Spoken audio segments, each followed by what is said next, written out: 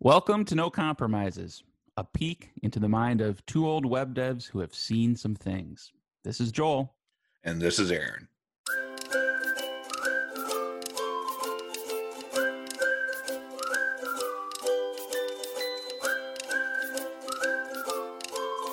No matter how long you've been a developer, no matter how much you learn and how much you know, pretty much every day you'll run into something that stumps you, maybe for a minute, maybe like for an hour. I mean, not some of us. I've never been stumped. As soon as I was born, I was a really good programmer. So, okay, I don't think this episode has anything to do with me. Except for you. Put yourself in the shoes. You're very empathetic, so you can put yourself in the shoes of a normal mortal developer. What would you do hypothetically if your code was not doing what you expected it to do and you didn't immediately know what the problem was? Like what is your thought process? Well, I think, and obviously this is actually real and not hypothetical. Okay. Really, one of the challenges that I've seen developers and myself struggle with too is when you have a full process and something's going wrong, how do you troubleshoot a little bit of something right in the middle of it? And I always say the best thing to do is to simplify. Pull out just that little piece of code or that little action and try to run that by itself. So for example, let's just say you had a really just intricate designed HTML page and maybe you put a little bit more CSS in there. And for some reason that input box or something you just styled is now weird. It's got an underline. You just can't seem to track it down. Well, the first thing I'd say is go and remove basically everything up until like the body tag and just have your little section there and see, is it still doing that styling? And maybe, and if it is, then it's the CSS. So, remove half the CSS, remove half of it again, or just kind of start from scratch and really break that down because one, I know you're a current developer, so you're going to be using Git. So anything you do, you can just reset right away. Mm-hmm. And then once you get the simplest thing, you can just start stepping through and trying to figure out how is this thing working or how is it getting this little bit of style. And maybe after you removed everything, it's fine. And so you start adding on things. And that's as you add on things, that's when you start to notice what's maybe affecting this. And, I'm telling you, this is really hard to do because, you're almost done for the day. You have this one little last line and you're like, oh, come on. I'm sure I can figure this out. And you've died and dumped in your PHP code. You var dumped. You console.log and you're just like, oh, if I just keep doing the same thing over and over, somehow I'm going to figure it out. Right. Yeah. And it takes a lot of discipline to do that. But I think that's the key thing. First of all, when we're talking about troubleshooting stuff is to break it into its smallest little part. Yeah. So that's like a general process, if you will, for how to simplify it. Like now in the example you gave, so if I was following you, you're saying you had some rendered output that was different than what you expected, either visually or structurally or whatever. Are there any tools you reach for? I mean, obviously we're in a browser, so the browser itself has developer tools, but to kind of help you narrow that down, are there any intermediate steps or do you have any recommendations or opinions on that? Well, I think one of the things I really lucked out was years ago. I worked with some guys that did programming on the AS400 or System I. And they opened up their editor and immediately started stepping through the code with a debugger. And I was just, a young hotshot developer. And I was like, oh, I don't need to do that kind of stuff. How slow and ignorant. And now as the years go on, I am always installing Xdebug or Zen Debugger back in the day, DBG, any of those debugger tools. To start stepping through your code in PHP and Laravel, for example. So, configuring your IDE, and a lot of them now can do that pretty easily and pretty quickly to step through your code, as well as the same thing as in those developer tools on a browser.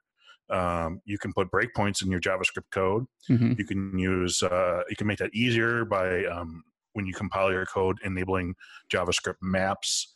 Or if you want to you want to do the equivalent of like a var dump or something, or a DD in Laravel in JavaScript, you can just write the term debugger, and that'll stop the code and pop up the debugger right at Yep. that line. So that's super easy. You don't even need to track it down. Then you can just kind of say, I want to stop right here, and use the browser to step through. All good advice. I only have one nitpick. Because Okay. you mentioned AS400, we now have a mature rating on this podcast because of how old that is. Sorry. No, those are good techniques. And I guess I've seen some developers resist Xdebug because maybe on the surface it seems complicated, or maybe they tried setting it up like 4 years ago and they could never get it working. So I'm not trying that again. But I agree with you. The tooling has gotten better. And once you've done it on one project, doing it on other projects isn't that hard. And even if it's not like the first thing you reach for, having that as a tool is incredibly useful in certain scenarios. I've even a little bit off topic, but I've even recommended it as a learning tool to like just step through a hello world in your framework and like see Right. everything it's doing line by line. And it's very eye-opening for many developers, myself included, when I did it the first time, to just see like how many layers there are and how all the things are resolving and what's going on. Right. Now, I'm pretty familiar with the development, like the local development and troubleshooting tools there. I know you focus a lot on developing or deploying software as well. Are there any tools or processes once we get past our local, desktop or laptop, when something is either in staging or in production, any tools or processes to do any troubleshooting there? Yeah, I guess the first thing I think of is just knowing when there's a problem. So there's some common tools that will, catch an unhandled exception and report it. Bug snag, Sentry, things like that. And those will often collect a lot of information for you. You'll get a full stack trace. You'll likely get even lines of code where things happen, a snapshot of the request that triggered the issue. If it's a user thing, like what browser they're on, what operating system they're on, all sorts of things that might contribute to it. Ideally, it will also give you a way of reproducing it. So I know Bugsnag is one I like, and that you can right click the request and like run it as a curl against your local environment. And a lot of times that doesn't always work. You have to sort of set some things up to make that work properly. But just having a way to like quickly try to reproduce it locally. I will not fall into your trap and say anything about debugging in production because I know that you would yell at me. But having a clear workflow to like maybe grab a sanitized snapshot of production to run it locally, play around with it. But yeah, to just know something happened in the first place, but then get some context from it that will help you go a step further. So I want to be real about debugging in production too, because we talk about all these things, but sometimes you just get some just rusty old junk of a project, and you're like, I just don't have the time, or something's breaking now. I need to understand what variables happening or something like that, right? Yeah. And every once in a while you come across something like that too in the live world, where you go to a page, click through something else, and all of a sudden you see someone's outputted like some variable to the screen. You're like, wait, what? Refresh the page and it's gone, and you're like, oh, there's a developer working on that. Busted. And yeah, I mean, I understand that happens sometimes, but there's still like, and we can't be perfectly like in the situation about hiding that, but we really should try. So instead of, var dumping it to the screen, write it to a temporary file, get my variable in a file, put contents into a file in temp and look at that. Or if you really can't do that either, at the very least, put the output inside of HTML comments so that people can't really necessarily get a hint that you're doing something. Yeah. Again, these are not great things. These are tools of last resort. Yeah, but if you have to, don't just put it out on the screen, because there's always people out there looking at stuff. Yeah, there are. I was logged into my American Express bank statement the other day, and I saw something. I'm like, yeah, somebody's messing around on this site right now. And what you just said happened, where it went away in a couple of minutes. So Fun times. Another thing we got to make sure we don't forget when we're, troubleshooting and debugging is the database performance too. Mm. What kind of experience have you had with that troubleshooting stuff? Maybe the database performance or the database tools. What have you used? Well, I recently tried out a tool called Scout APM, and it had some useful metrics and reporting around performance in general, but even about database performance, where it might detect that this particular query was outside, was higher than the 95th percentile of what it normally runs at. And it would alert you to that. That can be okay. The problem is sometimes things are noisy and you end up turning those notifications off. But just like if you're using MySQL, there's a slow query log. Like just understand what that is, turn it on, even set it at a relatively high threshold, and then periodically check it. That in itself, that's free, doesn't cost anything, and it's a useful way to find things that are running, more than a few seconds that you want to isolate and dig into further. Right, and you can use something like Describe to sure. look at how that's performing. Yeah. Good idea.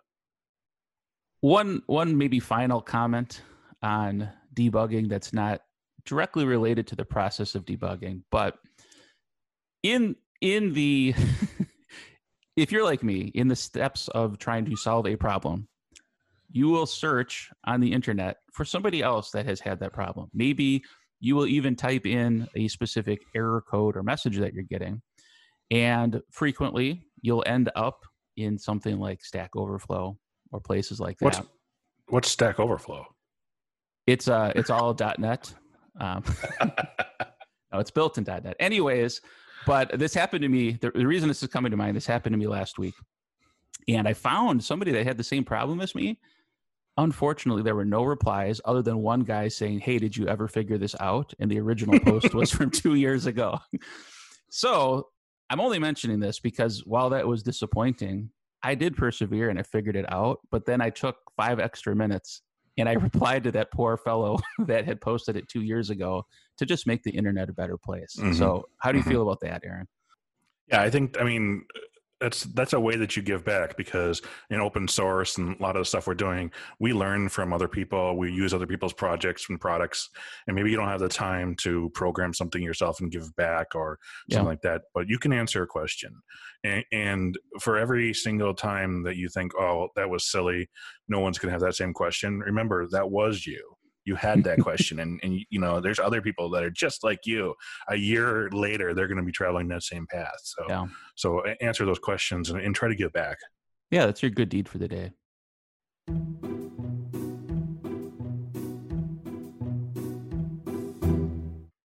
So there's one big difference between men and women that I've noticed, and that's when women say, "Smell this," it usually smells nice.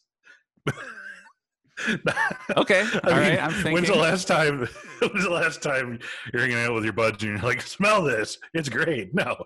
It's usually something horrible. But that really gets me thinking and questioning, what are your thoughts on this? What? And I know you've done it because you're human. We're all human. When something's horrible or tastes bad, you're like, "Oh, this is horrible," and then you offer it to someone. You're like, "Oh, this is bad. Try this." Why do we do that? We don't want to suffer alone.